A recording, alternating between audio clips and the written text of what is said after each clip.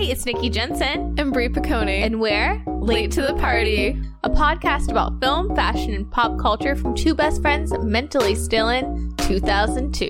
Greta Gerwig could write a letter to Aqua and be like, you know, like she wrote those letters. To Justin Timberlake and Alanis Morissette. Just write to Aqua. I love a Celine Dion moment on the red carpet in general.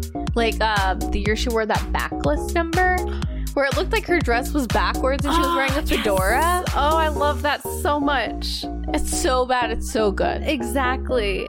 Timothy Chalamet isn't the star that Leo DiCaprio was in the late 90s.